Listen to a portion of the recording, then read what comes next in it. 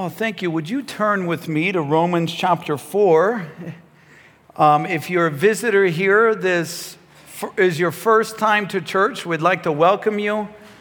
We're blessed that you're here, and if you don't have a church home, make sure you have one, and you're most welcome here. Here at Calvary Chapel, we go through the Bible, verse by verse, chapter by chapter, book by book. And we believe that a lot of Bible and a little bit of man. Of course, a little bit of man because the preacher has to get up. The book of Romans says in Romans chapter 10, how will they learn unless God sends a preacher?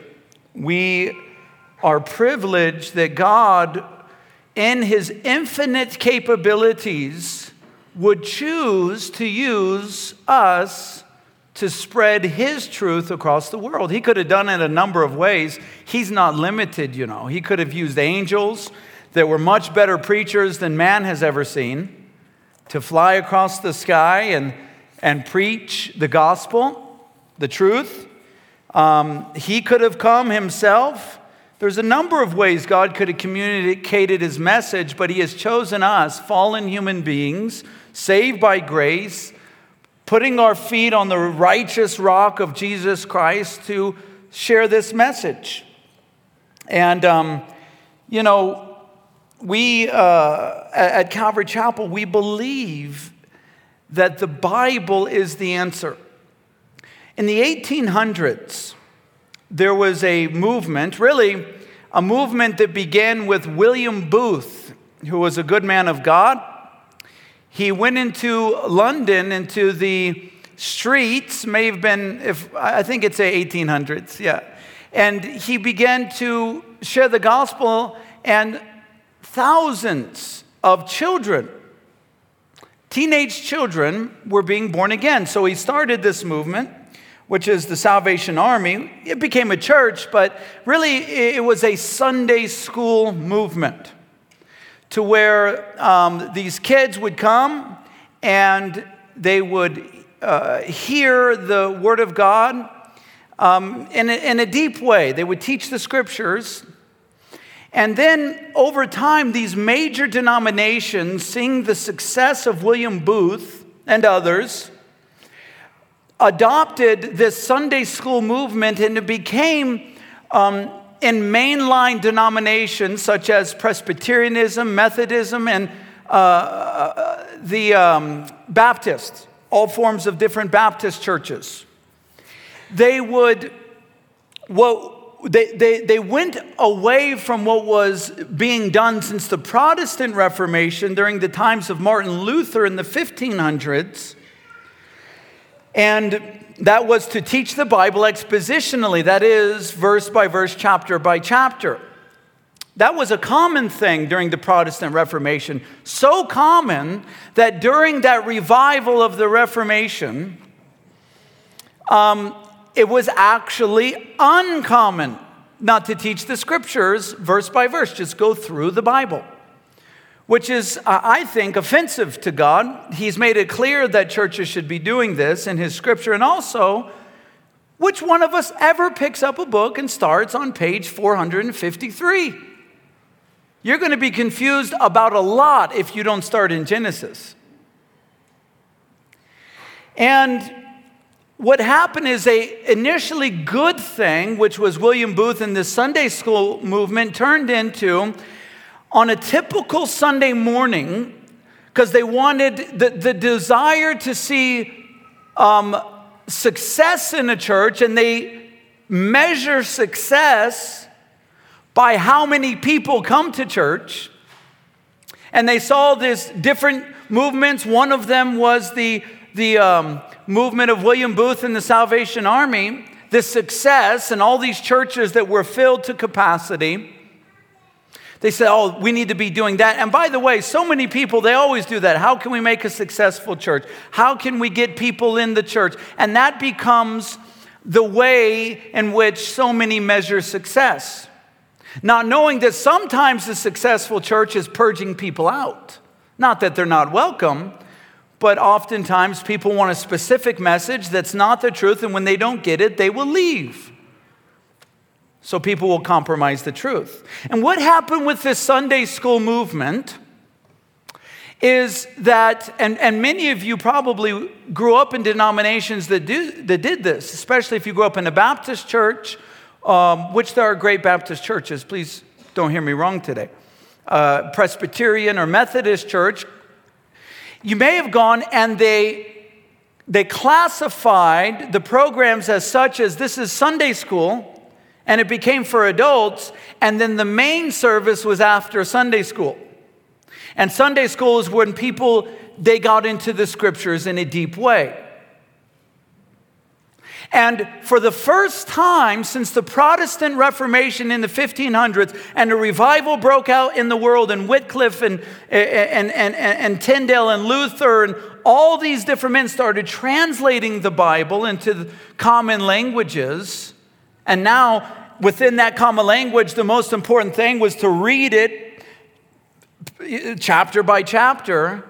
In the 1800s, the Sunday school movement took the majority of churches, as it spread across the world, to getting into the scriptures expositionally only for Sunday school, which was this 40-minute teaching before the main service.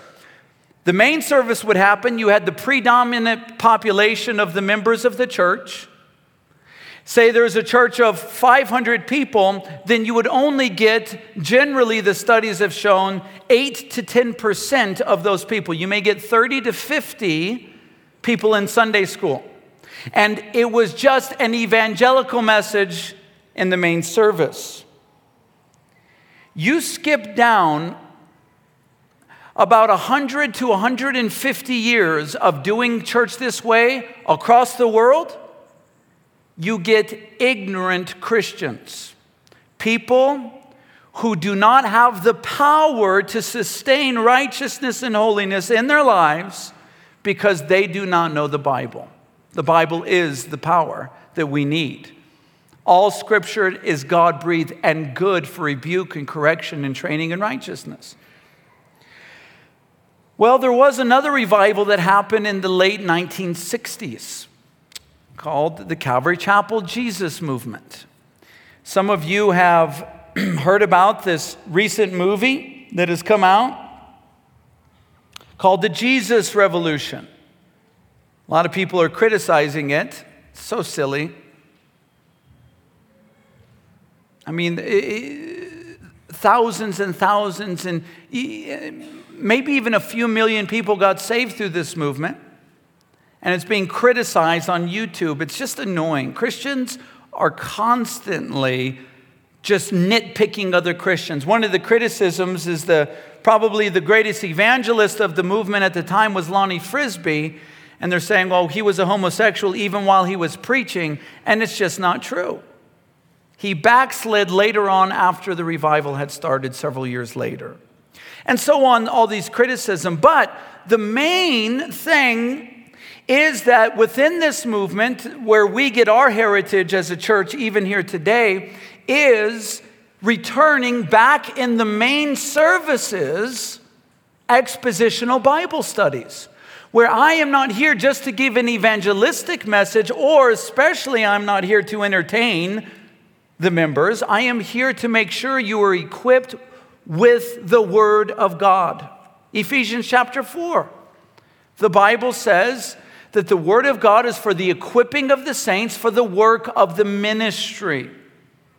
You will not have the power to do the work of the ministry unless you know this book. You guys ever bought like a tool, refrigerator, a stove, a lawnmower, and then at the place they didn't assemble it, so you got to go home and assemble it? And there are at least 18 different parts that you don't know exactly what they are. You rely on your mind first, like, oh, I can figure this out, And you're holding the objects. You're like, all right, where's this going? You may even for an hour try to figure it out because us guys, we're very prideful. It's like we don't ever ask for directions, I still get bothered where when my family members in my car, they'd be like, hey, where are we going? You're going where I'm going. Be quiet.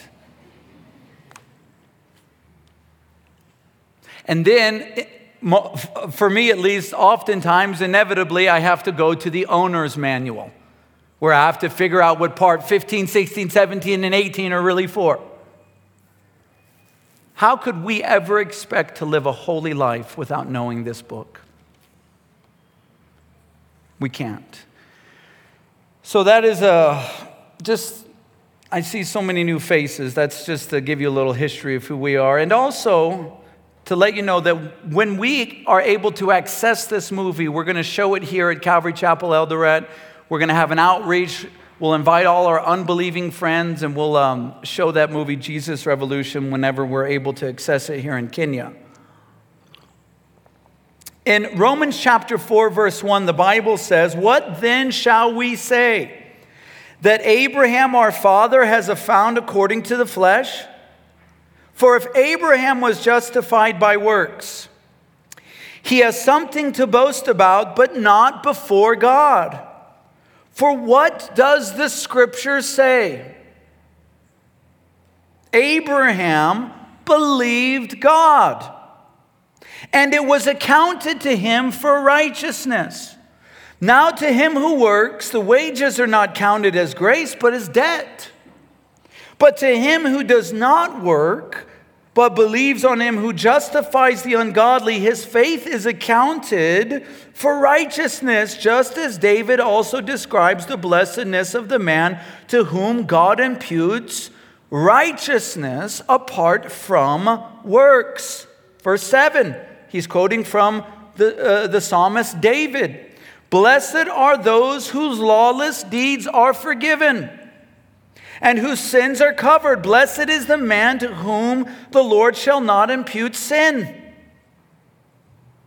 So here in the Scriptures, and as we have been studying the book of Romans together, understand that the book of Romans is building a foundation, and upon this foundation, which is Jesus Christ always, Matthew chapter 7 says to build our house on the foundation of Jesus Christ, so that when the storms come and the wind blows, that is the problems with life, the deceitfulness of pleasure, then when it hits the house, our house will stand firm.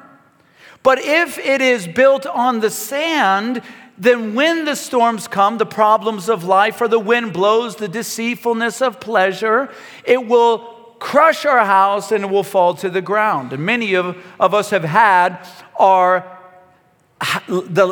houses, our lives fall because our houses were built on sand. Now, there's some good news. You can rebuild your house.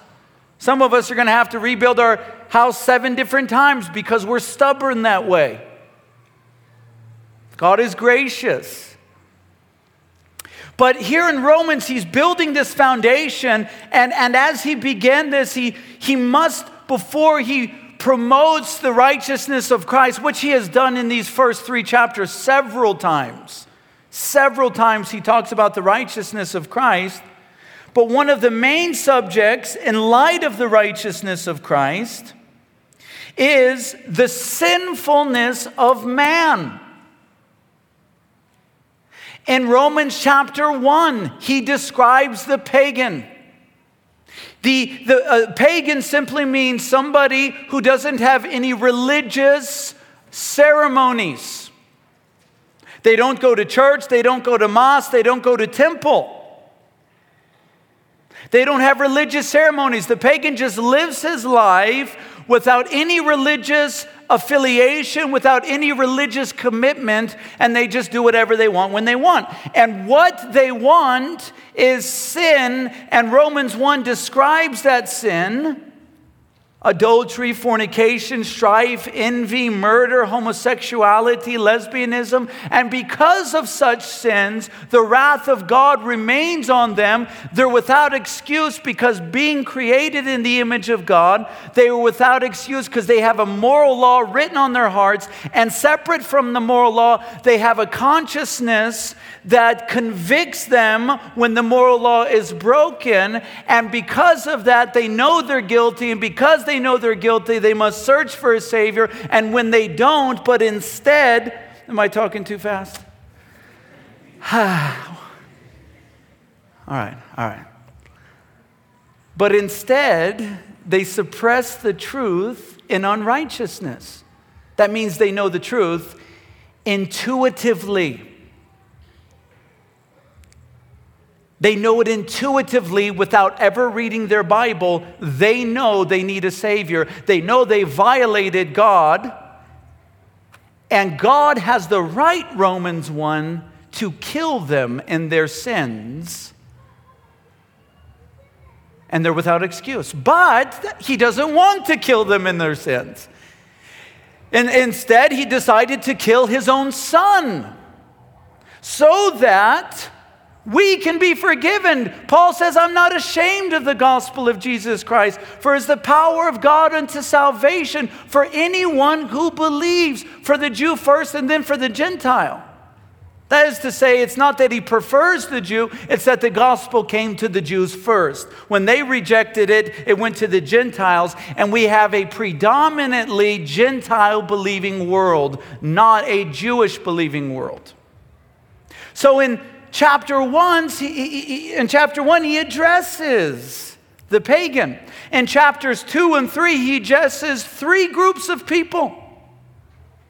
He addresses the religious person that relies on their works, whether it be a religious person, a Greek religious person. And then specifically, he addresses the Jewish religious person, that person who follows after the religion of Judaism.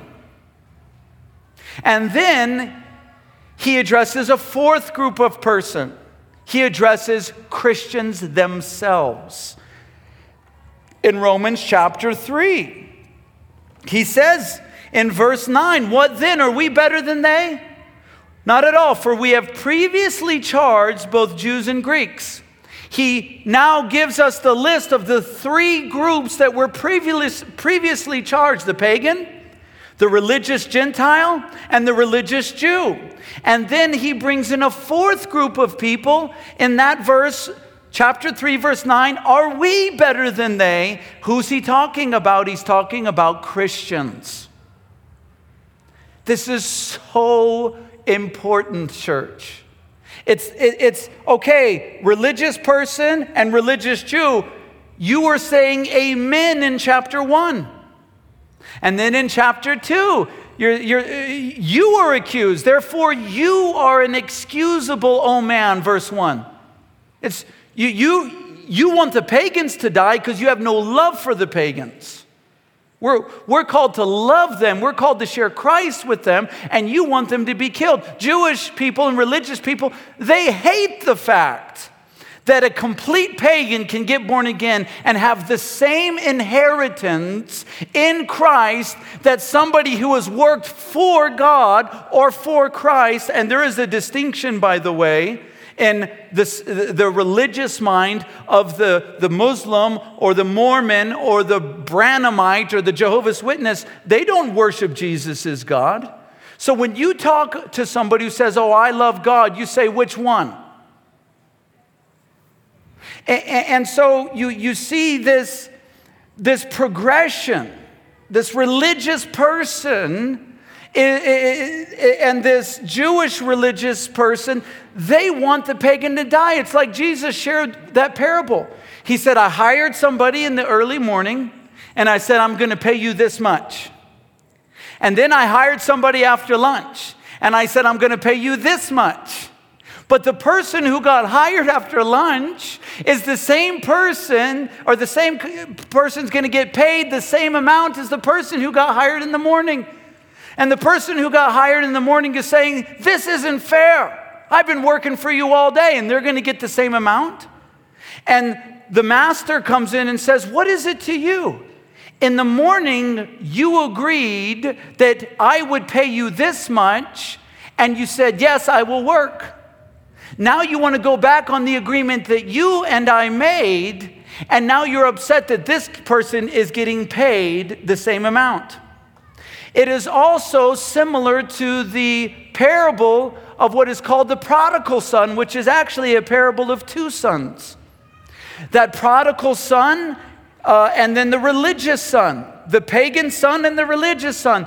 The prodigal son, he goes out and he lives a life of pleasure, and he wastes his entire inheritance, and he comes back. And the father throws this party for him. The father runs out to greet him, kill the fatted calf, and the religious son walks out of the party and protests against his father and his brother.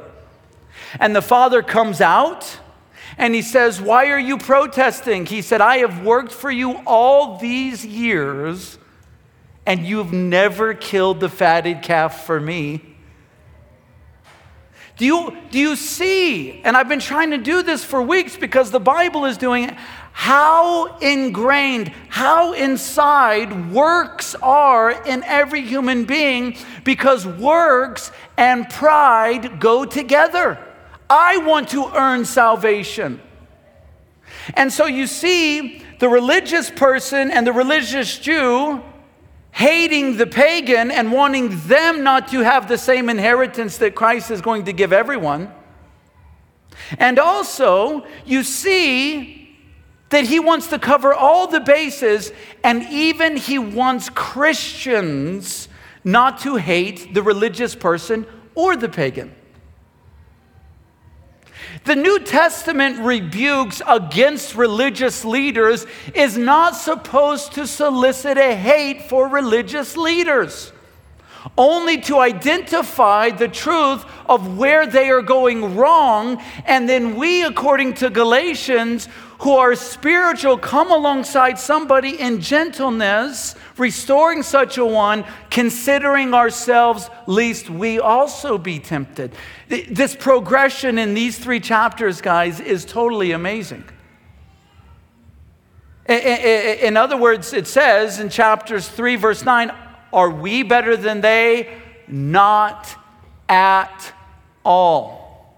And the Bible is trying to get us to say, hey, take the focus off of humanity. And because humanity's mouth are shut now, because Romans 1 through 3 has proven that all are guilty, all the focus of humanity is not each other, but it is Jesus Christ.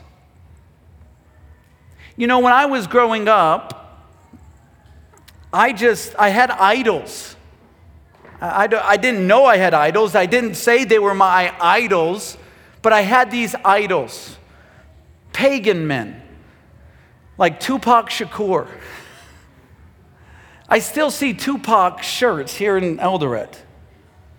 Some of you guys have them. Burn them. Don't give them away, burn them. He represents a pagan culture. But I'm telling you guys, I memorized every word to every song that he ever wrote. You know? Okay, I won't. My wife just shook her head at me. Don't do it. I wasn't going to say anything bad. And I realized after I got saved, there was a couple occasions that I would go back and listen to a few of his songs. Now, some of them aren't bad, but you go back to most of them, they're terrible. And you're listening to like, how is it that this guy was ever somebody that I looked up to? And then you get your own heroes in the faith. I have heroes. I still do. I look up to people. I look up to Chuck Smith deeply. I've never got to meet him, but I've read every one of his books. I've read all of the biographies. I've seen every documentary on the Calvary movement. I love the Calvary movement. I was a heroin addict. They let me come to church. It was good news for me. But I'm just so amazed by his humility. I admire my pastor. One of my heroes is Billy Graham, John Wesley, John Knox, Martin Luther. I have heroes, but even then, the older I get in Christ, I realize, man, even amongst all those great people, Elizabeth Elliot, what a magnificent woman. To go in and share the gospel with the very men who killed her husband. What a remarkable person. I have heroes, but guys, you look into their lives, you'll always find a fault. Golly, you hang out with me for 1 hour, you'll be like, that guy's really messed up.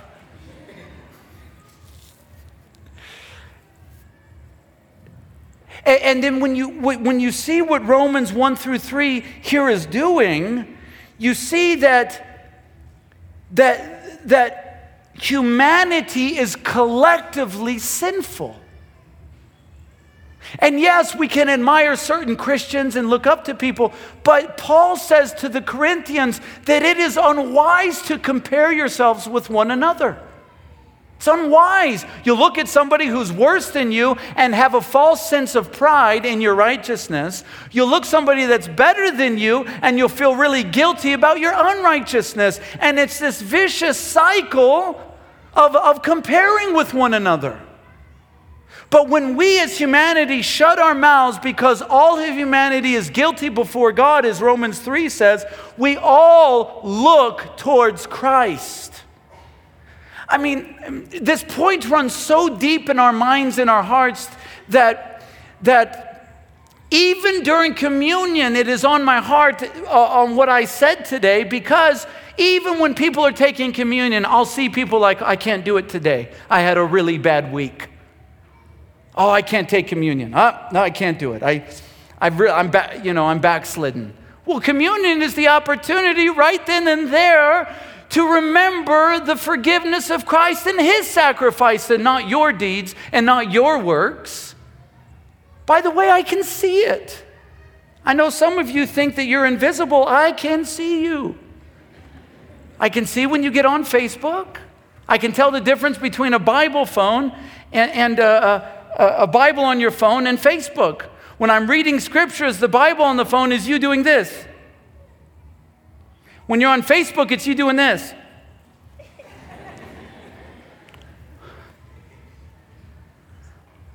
And I see people not taking communion.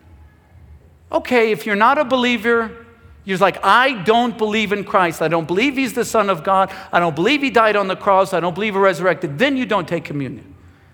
But if you are examining your own righteousness during communion, you miss the entire point of the gospel.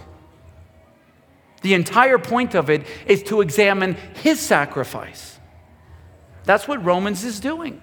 And after discussing all those people groups, so that we as humanity in all people groups, in all forms, in all races, of all peoples, we come to the conclusion of the truth of what the Bible is saying. Christ is the answer. He is the answer. And now the Apostle Paul must move on to the father of their faith, the father of the nation, Abraham. What shall we say then, he says? Abraham, our father, has found according to the flesh. What was Abraham? This is what the scripture says. What was Abraham able to accomplish? Do you guys know that the Jewish nation believes to this day that Abraham at that time, and even maybe still, was the most righteous person in the world, and that's why God chose him? And now Paul, being that great theologian, that great apologist, wants to remind them that Abraham was accounted for righteousness because of his faith, not because of his works. What was Abraham, the Bible saying, able to accomplish in his flesh? Well, for if Abraham was justified by works, he has something to boast about, but not before God. For what does the scripture say? Now he does what I was promoting and introducing to all of you visitors or those who aren't familiar with Calvary Chapel, what the foundation of all Christian life and all Christian churches is and should be, and that is the Word of God. In Romans chapter 3, when he anticipates 3 objections, the Jews would say to Paul, you're attacking God's people, you're attacking God's place, that's the place of the temple, and you're attacking God's purity. Instead of giving an apologetic, that is to say, an apologetic separate from the word, he goes straight to the Old Testament.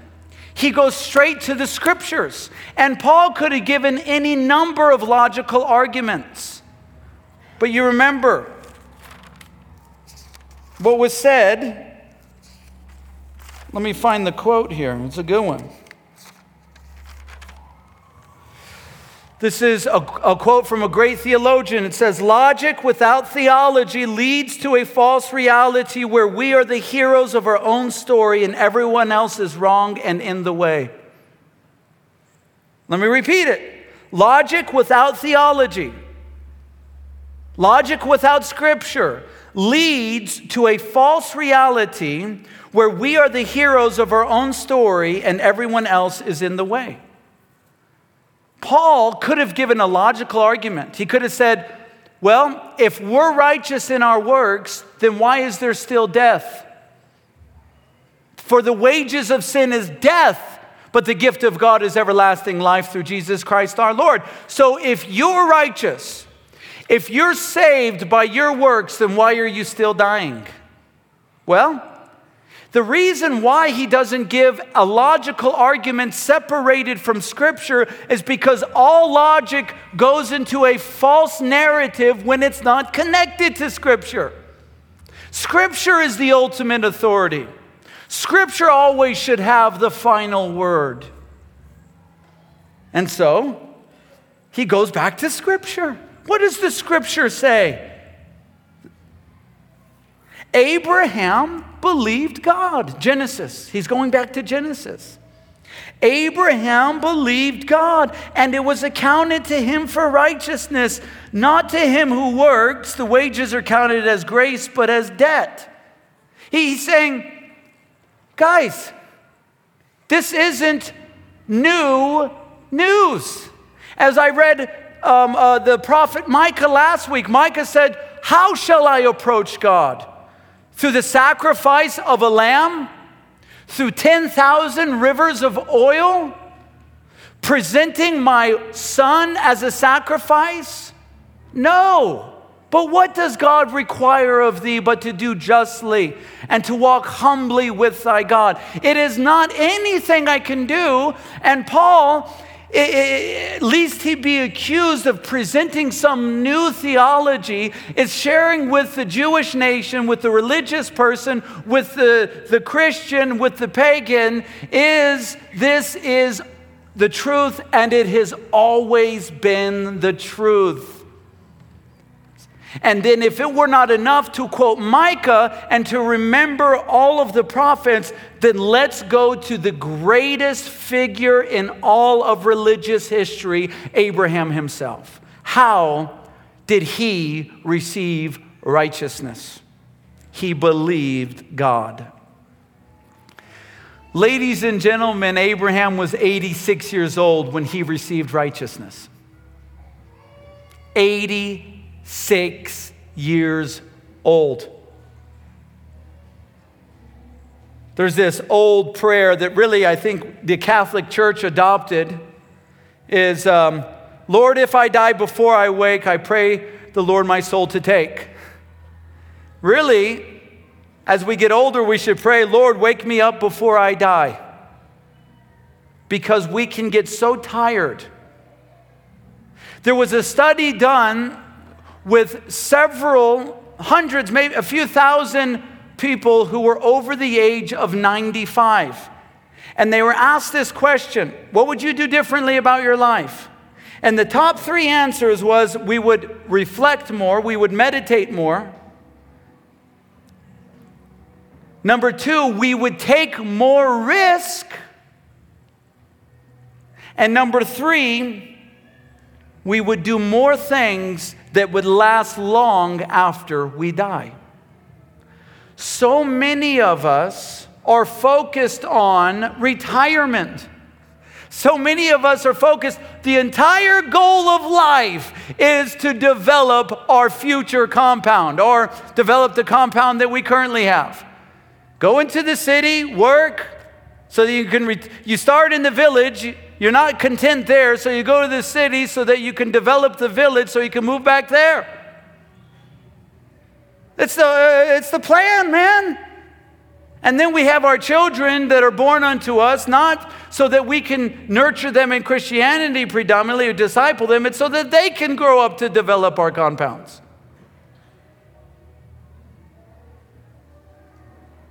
And God is calling people out of their comfort zone. He's calling people out of not taking risk. If we can see everything that involves us stepping out into a new direction of our life, that's not faith. Faith is when you cannot see and you still say, God, I trust you. I'm going to believe you. He was 86 years old and he said, God, I have no children. And God said, hey, go out of your tent. Your eyes are blocked by the ceiling of your tent. You can't see clearly. Your tent is in your eyes. This world is in your eyes. Your house is in your eyes. Walk outside the front door or the front flap and look up. So he does. He goes out and Abraham looks up and he says, hey, Abraham, you see the stars? Which, by the way, there are a lot more than Abraham realized back then. He said, Abraham, you see the stars? Yeah. Your descendants will be like the stars. You will not be able to number them. And by the way, it's a literal prophecy. You cannot number. There's no measuring. There's no way to historically verify how many people have been born unto Abraham. And Abraham at 86 years old says, I believe you, God. And God says, Abraham, that's enough. You are righteous. I'm putting it on your account. It was accounted, the Bible says in Romans 4, accounted for him for righteousness. That word in the Greek is logizomai. It's like a banking term. When you put money in the bank, you just put something on your account. What God is saying to Abraham is, righteousness is on your account. I am giving you righteousness. You didn't earn it. You didn't do anything. The only thing you did is believe God. Therefore, you can't take credit for anything. I don't owe you anything, Abraham. You owe me everything. And that's what the next verse is saying, by the way. The next verse is saying it was accounted to him for righteousness. Verse 4, now to him who works, the wages are not counted as grace, but as debt. But to him who does not work, but believes on him who justifies the ungodly, his faith is accounted for righteousness. Just as David says. Do you know what the Bible's saying is? When you go work, you deserve a paycheck. A workman is worth his. I tell that to my children all the time. Because I want them to know they're not allowed to eat unless they do work around the house. If you go up to one of my kids after the service, say, if you don't work, they'll finish the verse for you. You don't eat. It's like, you want to eat lunch? Yeah, go clean your room. If you don't work, you don't eat. See, that's not what's going on here. Because when you work, you earn a wage. It says when you work, somebody owes you a debt. So if the world, by the way, humanity is constantly creating new cults and new apostate Christianity and trying to work for God. God, I'm working for you. You owe me. God, I'm working for you. You owe me salvation. God, I'm working for you. You owe me money. God, I'm working for you. You give me a promotion. God, I'm working for you. You give me a wife that I want. God, I'm working for you. I want this, this, this. And what the scripture is saying is Abraham didn't work for his righteousness. The only thing he did is believe the righteousness of God. And God accounted to him righteousness, gave it to him. And then it says, hey, when he just gives you righteousness as a free gift, just because you believed, God doesn't owe you anything else. You owe him everything. That's what the scripture is saying. It is so against this, so against their religion. Next week, we're going to talk about faiths. Abraham's faith is exhibited, explained, and examined. But this idea of faith, ladies and gentlemen, it's not just for the young to take risk. You know, when you're younger, you take so many risks. Some of them are very unnecessary, by the way. Others are good. God sees faith. When I was 23 years old, we moved to Kenya to start a church. Back then, people thought I was just filled with faith. I think there was faith involved, of course. Really, I was just young and immature. I'm going, yeah, you know. And as I get older, I find myself getting so comfortable with life that I don't want to take any more risk, and it scares me. It does. It scares me. I'm like, oh, man, when I was 23, it was easy to take risk. I had nothing. I didn't have a house. I didn't have a wife. Well, I did have a wife. Sorry. I just got married. I didn't have children. Well, I did. She was pregnant within a few weeks of marriage. We had a honeymoon baby. Praise the Lord. Amen? Okay. Some of you were waiting, but that's okay if you want to.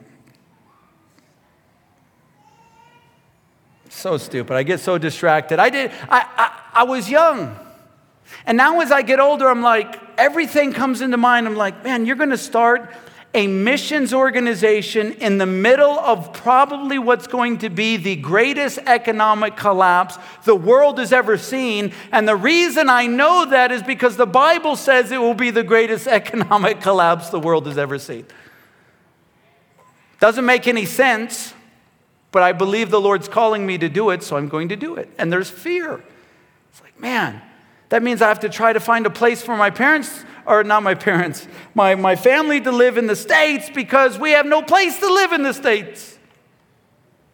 So now I'm gonna buy an acre of land, cut all the trees down, get a camper for my family to stay in, and just build a house over the next few years. It sounds utterly ridiculous and terrible. But that's what we're doing. And my wife still loves me. It's a miracle. You still love me, Kels? Okay, good.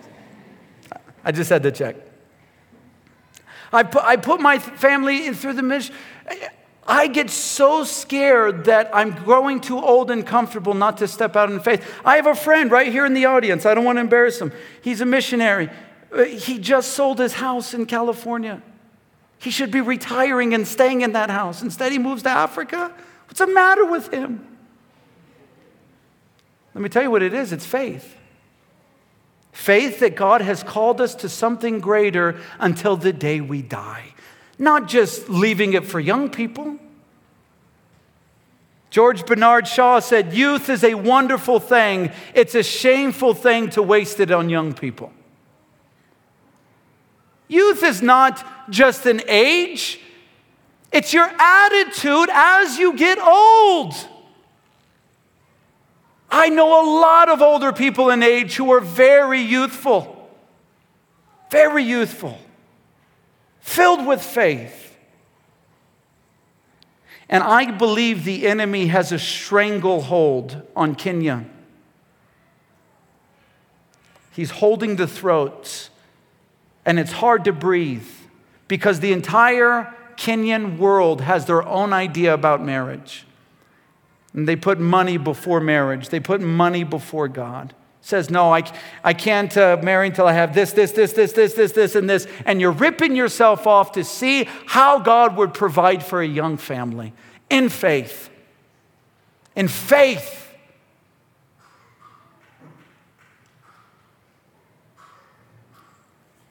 The sun, S-U-N, the sun that we see shining out here right now, is 864,000 miles in diameter. 864,000. That is 109 times larger than planet Earth. Can you imagine Earth times 109, and that's the size of the sun? And yet, if you walk out of this church and look up into the sky and see the sun, you can take an 8-inch Bible and cover 864,000 miles in diameter in 1 second. You can't see it. So many of us have the world right in front of our eyes. Career, money, support, school fees. And you can't see. You can't see.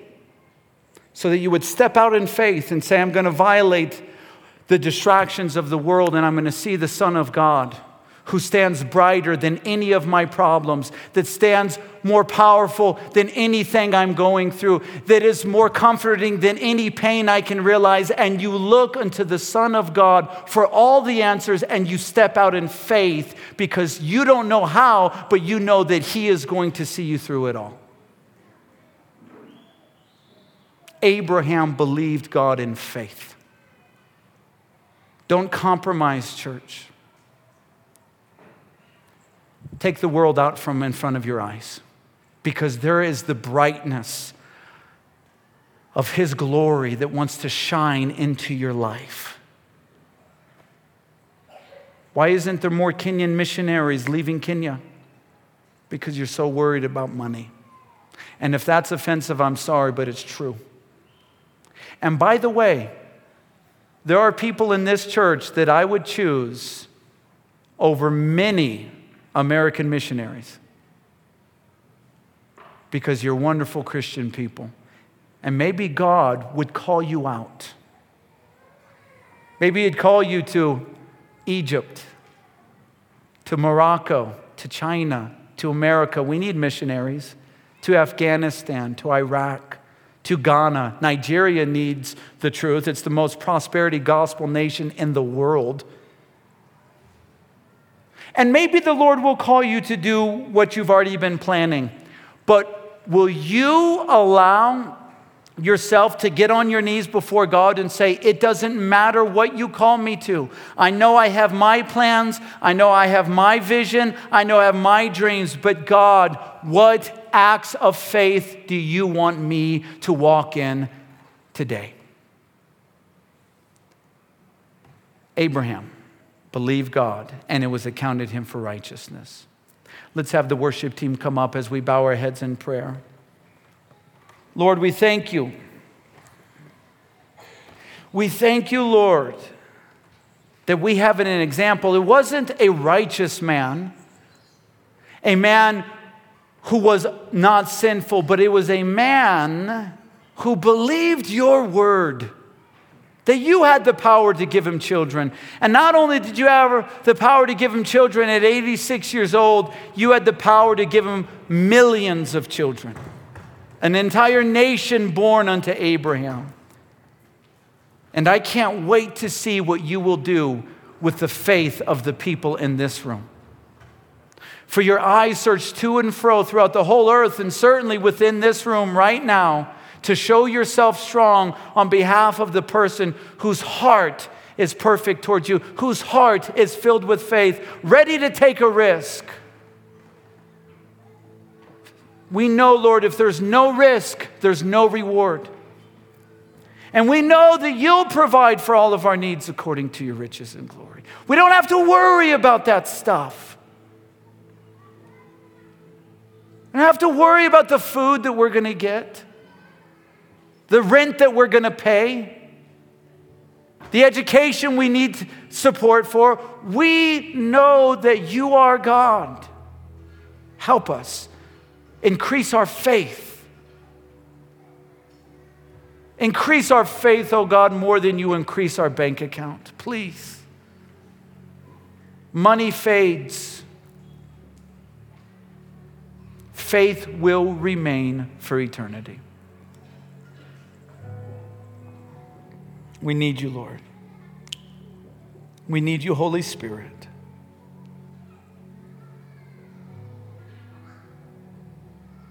Forgive us for lack of faith. Forgive us for thinking we're righteous. Forgive us for comparing ourselves to one another. Forgive us for our slander and gossip and strife, which is really just being focused on humanity. But as we look towards Christ, give us perspective. As we look towards His Word, give us faith to walk out no matter what our worldly circumstances are. And as we continue to worship You, even in our offering, give us faith to give our offerings, Lord, and to say, hey, You are worthy. You can multiply, and grant us wisdom through the administration of these gifts, that we may expand Your kingdom in faith. And we ask this in Jesus' name. Amen.